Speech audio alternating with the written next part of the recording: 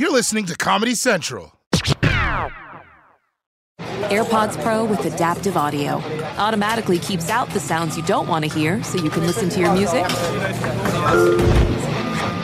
and lowers your music to let in the sounds you do need to hear. Hi there.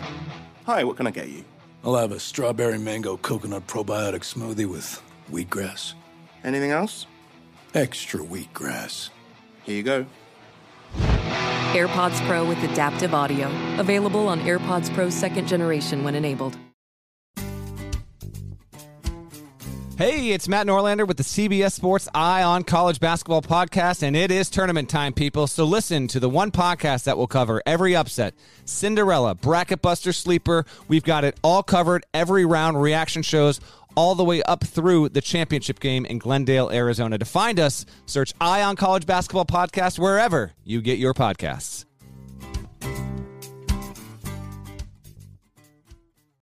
What's going on, everybody? Trevor Noah here. Welcome to another episode of the Daily Social Distancing Show.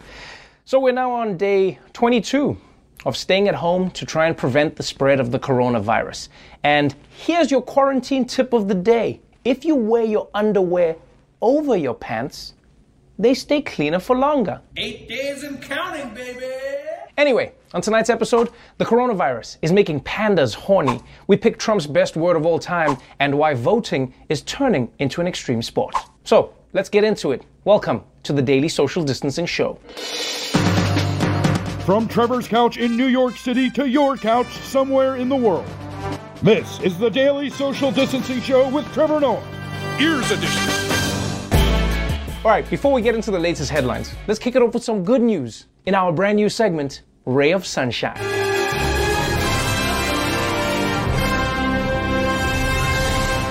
All right, first up is news out of India. So many people in India are quarantined in their homes that for the first time in a long time, you can actually see the real color of the sky. And this has happened in some of the most heavily polluted areas of New Delhi, where there was just smog every single day.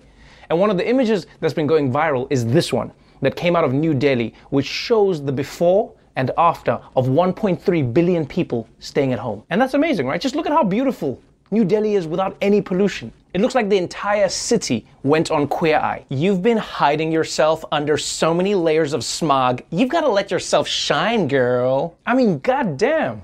Those are some blue skies. I bet India probably even forgot there was a time when skies weren't gray. It's the same way America forgot there was a time when presidents weren't orange. Yeah, they used to be brown. And it's not just the environment. With humans locked away, animals are also starting to flourish. Here's some good news coming out of Hong Kong. A zoo, which has been trying unsuccessfully to get its pandas to mate for 10 years, reported that finally, yesterday, the pandas spontaneously started having sex. And the researchers say they think it's because nobody is at the zoo. And I'm like, yeah, I don't need to be a researcher to know that that's what's happening. Of course the pandas are having sex now that nobody's there. How do you think you would react if every day hundreds of people came to your bedroom window like, come on, have sex, do it. Come on, have sex, do it, put it in. So I don't blame the pandas. I mean, like, even when I have one person watching me during sex, I'm like, hey, can you look the other way? I'm just real self-conscious, right? Would you mind look the other way? It's a lot of pressure. This just makes you realize that when we're telling our grandkids about coronavirus years from now, the animals are going to be telling a completely different story. Grandma, tell us about the coronavirus. Oh, little ones, it was a wonderful time. There were no humans, and your grandpa was smashing me like there was no tomorrow. So, good news for those pandas. Although the bad news is, now that nobody's watching, the monkeys have all stopped having sex. Yeah, those guys are freaky. Now, please, don't get me wrong. Corona's also bringing out some of the best in humanity. Lifting spirits during this tough time is a real superhero. Batman is hitting the streets of San Diego. By day, Chris Banner runs a lawn service, helping cut weeds and fire lines on people's property. But when duty calls, he suits up. He's got the bat suit, and he's got the wheels, a replica 1989 Batmobile that he and a friend built. Normally, Chris gets paid to make appearances at birthday parties and other special occasions. But while the pandemic goes on, he decided to just hit the road and make people smile. Aww, That is such a sweet idea, man. That guy's a hero. I just hope he never started talking like Batman, because that would have freaked people out. Yeah, it's Batman. That's right, kids. It's me. Whoa, is that coronavirus? Get away, dude, get away. No, this is just how I... Well, this is not the time. Just use your normal voice, man. What's wrong with you? Yeah, you're right. I should... Okay, go back to that voice. That one is not cool. All right, that's it for the good news. Let's catch up with some headlines.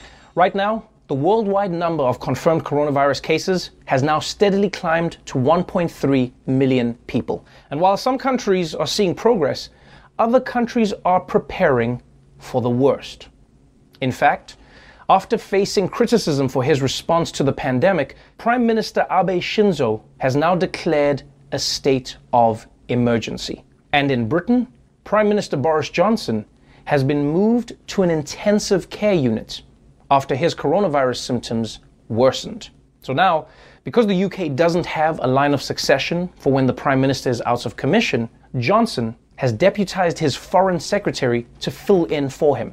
And I'm not gonna lie, I thank God that in America, the president doesn't just get to pick whoever he wants to take over for him. It's good that there's a line of succession, because who knows who Donald Trump would pick. While I'm in the hospital, Doc Antle can take over for me. He's like a Dr. Fauci, but he f***s. Oh, and speaking of President Trump, while the US is bracing for an explosion of new coronavirus infections, the White House is also bracing for more backlash. You see, they haven't been listening to coronavirus warnings that they've been receiving for months. Just today, Axios reported that Peter Navarro, Trump's trade advisor, wrote a memo back in January where he warned very accurately that if America didn't take immediate action to stop the coronavirus, it would break out in the United States and it would kill hundreds of thousands of people. And on top of that, he also predicted that it would destroy the economy. So Trump got warnings from the HHS, got warnings from his intelligence agencies, and even got warnings from his own economic advisors. And he didn't heed any of those warnings. Basically, if there's ever a warning, Trump just will ignore it. Yeah, coronavirus, check engine lights, I bet even choking hazards. Half of Mike Pence's job is just pulling Legos out of Trump's throat. It was a yellow piece, so I thought it was a piece of cheese. I know, Mr. President. Easy mistake to make, sir. Now, it turns out, Trump has been ignoring so many warnings that the Daily Show investigation team managed to get some of Donald Trump's voicemails, and it turns out he was even ignoring warnings from coronavirus itself. You have 4 messages in your inbox. Message 1. Hey Donald, this is Coronavirus calling. Been trying to contact you for a little while now. Wanted to let you know I'm going to be branching out of China into the United States soon. I'm sure your advisors have already told you all about me, but just wanted to confirm my schedule with you and see if you have any plans for me. Talk soon. Like, really, really soon. Message 2. Hey Donald, me again. I just saw you on TV saying that I'm not coming.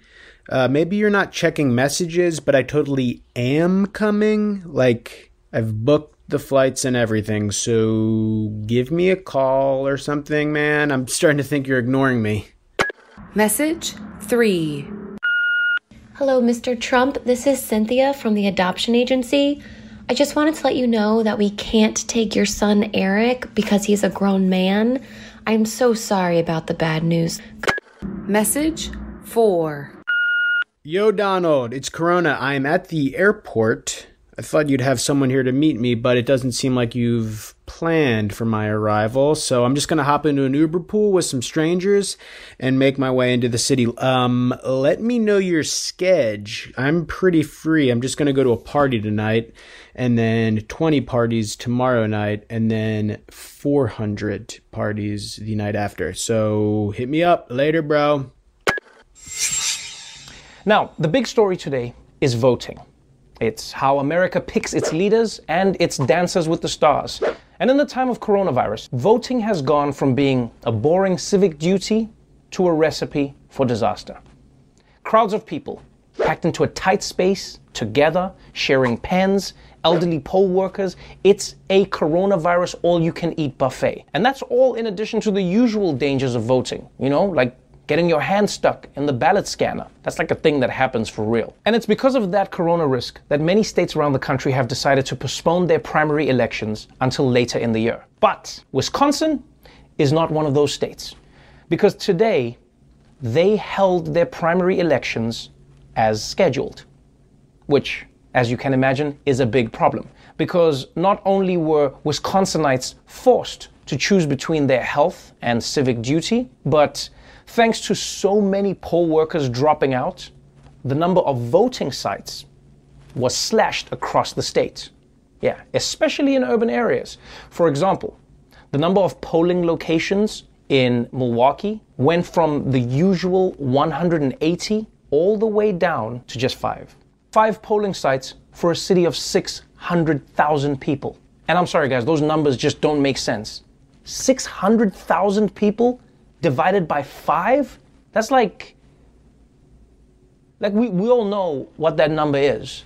The point is it's unfair to the voters. And when Wisconsin opened its polling locations this morning, you could immediately tell that having the election today was a really bad idea. We turn now to Wisconsin, where despite the state's stay-at-home order, the primary is underway today. And after a day of chaos and confusion surrounding the vote, folks are now casting their ballots in person, despite fears of spreading coronavirus. And already, there have been long lines at polling places, raising concerns about social distancing. There were people lined up around the side of the high school, around the corner, through the parking lot, and then into the road and sidewalk that extends beyond that school as well.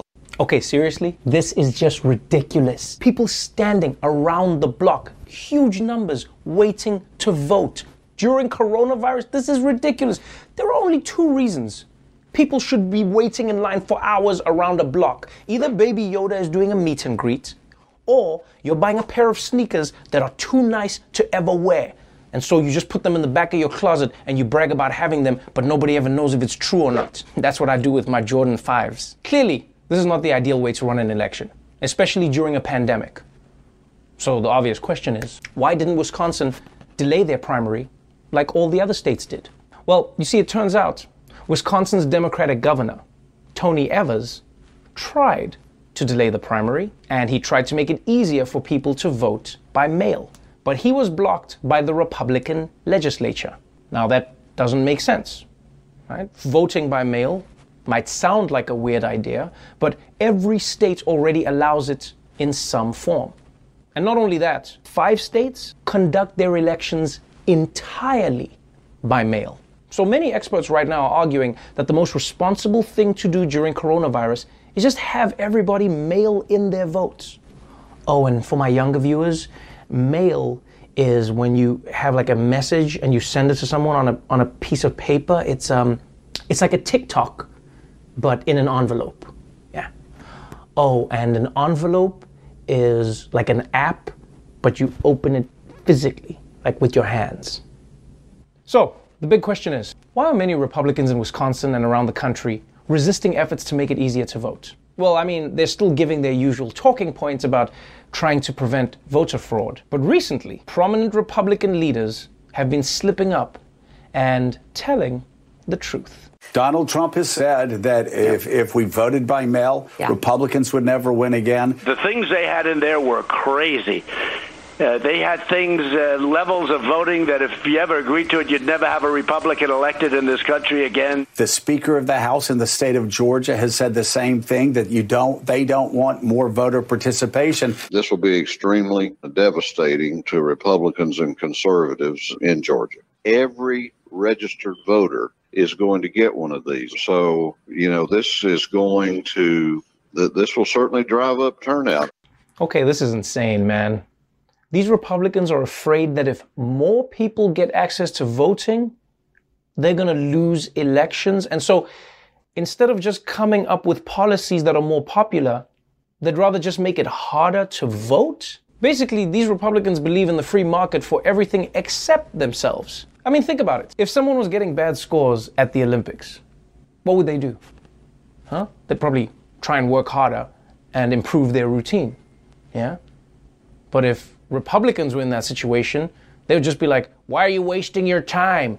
Just steal the judges' scorecards. Problem solved. I mean, for years, people have suspected it, but now Republicans are just saying it out loud. We don't want more people to vote because then we think we're gonna lose. Yeah, I don't know why they're saying it out loud. I mean, maybe it's coronavirus. Maybe it's being quarantined indoors. You lock people up inside for long enough and the truth comes out. Oh, I'll tell you what I really think of your cooking, Melinda. So, the battle around voting is shaping up to be one that will not only affect the primaries in the months to come, but also potentially the general election in November. Because coronavirus might go away in the summer, but just like pumpkin spice, it could make a comeback in the fall. And if some Republicans have their way with how all Americans can or cannot vote, then best believe those panda bears in Hong Kong won't be the only ones getting screwed. You know, before we all became the human version of indoor cats, there was some very important voting happening in this country. And I'm talking, of course, about the Daily Show's very own bracket tournament to pick Donald Trump's best words. We started with 64 words. 3 million votes were cast by you. And tonight, my friends, we are ready to announce the winner. But first, since we have the time, and Lord knows we have the time, let's review some of the other contenders with one last look at the president doing what he does best. Taking the English language and putting it dick first into a wood chipper. President Ulysses S. Grant, President Franklin Delano, Americans of all walks of life rose up, heart, lung, and liver transplants. We just had another sock rocket.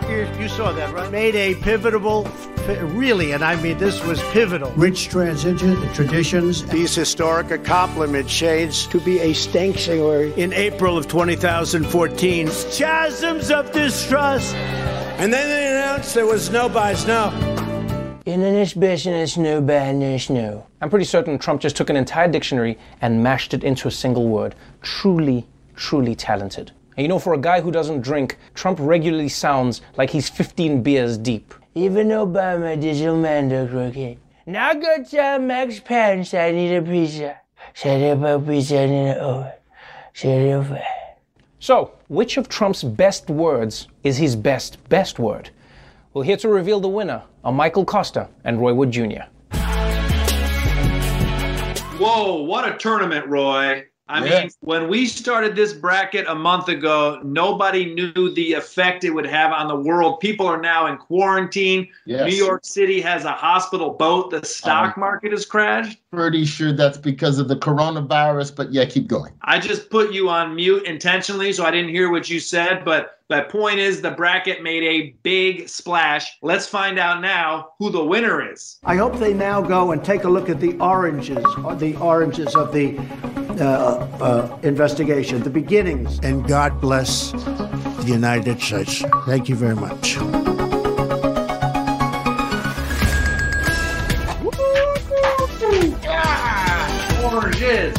Oranges. And look at this very real confetti falling from our apartments at the same time, even though we're not in the same apartment. It's amazing. I'm going to glue it together and use it as toilet paper. I got to say, Costa, Trump struggling to properly pronounce origins might be the hardest work he's done this entire presidency. Hardest work. And oranges isn't even Trump's wrongest pronunciation, but it is his most embarrassing, and that's why it comes in for the win. Exactly. It's the most humiliating of all of Trump's words because he himself is orange. And that's why it's the winner of Trump's best word. But Roy, we got some good news on top of that. Because Trump has been holding all of these daily coronavirus briefings, he's been giving us new words in the last 3 weeks that'll be in next year's bracket. Here's a preview of some of those words. Defeat the coronavirus, the coronavirus, show you some of the latest, just the data to the highest level of activists. I mean, if you take a look at Pierre Ricard, I thank them for their unwavering devotion. Taken action to suspend transfusing it into six patients very, very, very powerfully. So 6 patients. I am confident that by counting and continuing, remdesivir for hydroxychloroquine and hydroxychloroquine. Roy Wood Jr. and Michael Costa, everyone. Coming up, I'll be talking Corona economics with Gita Gopinath. So, stick around. Hey, John Favreau here. There's no shortage of political takes in 2024, but quantity doesn't cut it. We need a better conversation about the latest biggest election of our lives. On Pod Save America, me and my co-hosts cut through the noise to help you figure out what matters and how you can help. Every Tuesday, Wednesday, and Friday, Pod Save America is breaking down the political news that makes us laugh, cry, and snap our laptops in half. Expensive year for laptops. Make sure to check out new episodes of Pod Save America on your favorite podcast platform or our YouTube channel now. Welcome back to the Daily Social Distancing Show. Earlier today, I got to speak with Gita Gopinath, the chief economist at the International Monetary Fund, to find out what's going to happen to the world's economy if the coronavirus keeps everything shut down. Check it out. Gita Gopinath, thank you so much for joining us. Welcome to the Daily Social Distancing Show. Thank you, Trevor. I'm just happy that you want to talk to an economist. I think economists are some of the people we need to speak to the most right now because money is going to be the second biggest loser, I guess, in coronavirus. Obviously, human life comes first, and then you have money, which people need to sustain themselves and survive. As the IMF, you lend money to countries, which means you can learn a lot about what countries are going through and what they need. What have you garnered, from your insights into what countries need right now? So the first thing I just want to flag, Trevor, is that we've had over 90 countries come to us to discuss financial assistance. And so this is unprecedented. It hasn't happened before. So it tells you the scale of the crisis that we're dealing with.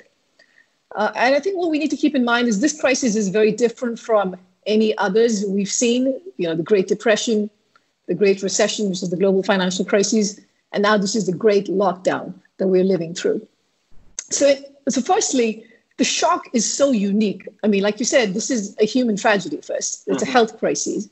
So this is not something that we're used to. Second, in terms of helping countries and telling them to think about what comes next, there's so much uncertainty because economic policy is not going to be able to determine the spread of the virus or how intense it's going to be or how many deaths there will be. All of that comes from public health and science.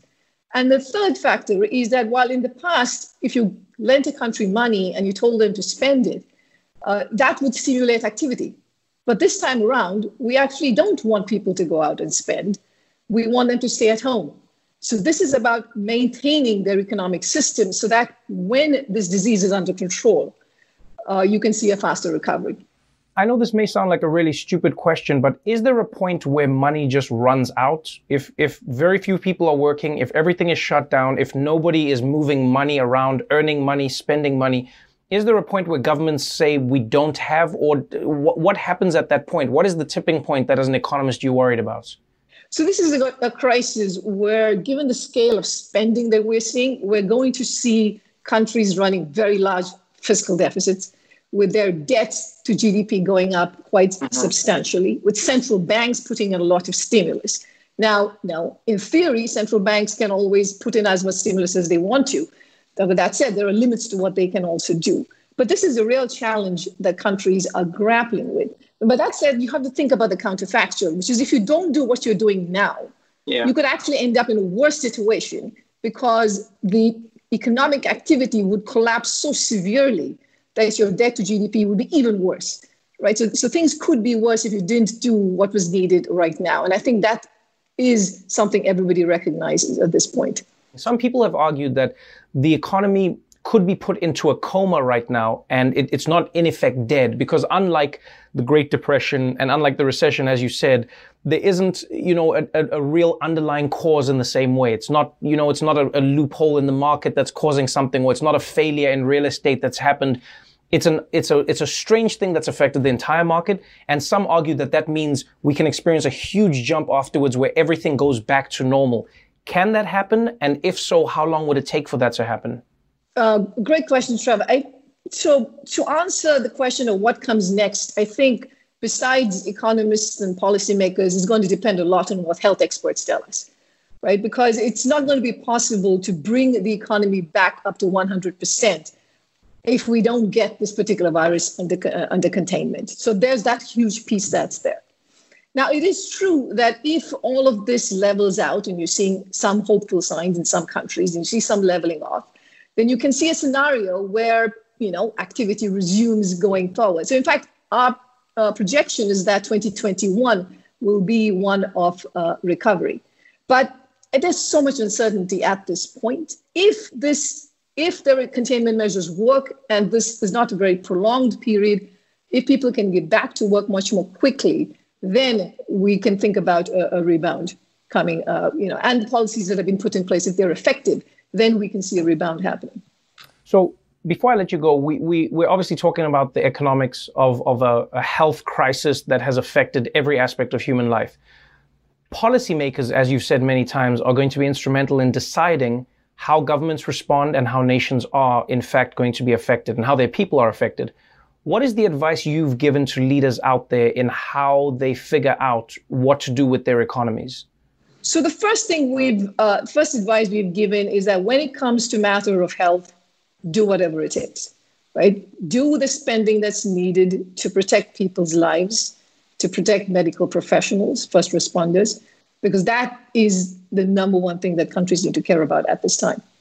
Secondly, it is very important to make sure that people who are losing jobs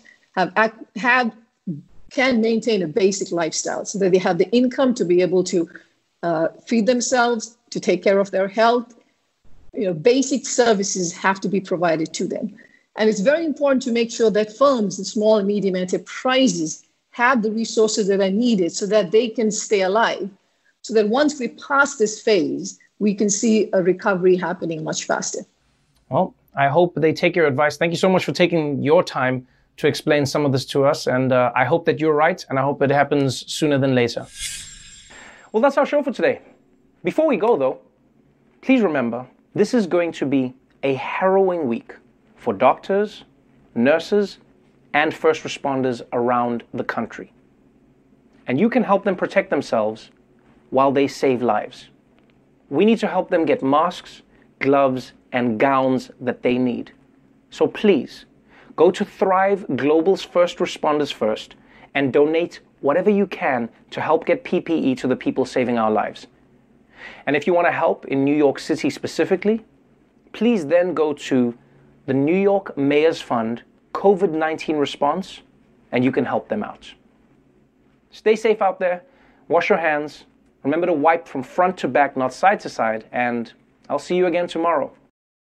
The Daily Show with Trevor Noah, Ears Edition. Watch The Daily Show weeknights at 11, 10 Central on Comedy Central and the Comedy Central app. Watch full episodes and videos at thedailyshow.com.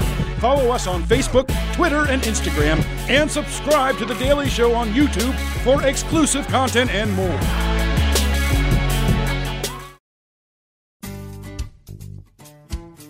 Hey, it's Matt Norlander with the CBS Sports Eye on College Basketball podcast, and it is tournament time, people. So listen to the one podcast that will cover every upset, Cinderella, Bracket Buster, Sleeper. We've got it all covered, every round, reaction shows, all the way up through the championship game in Glendale, Arizona. To find us, search Eye on College Basketball podcast wherever you get your podcasts.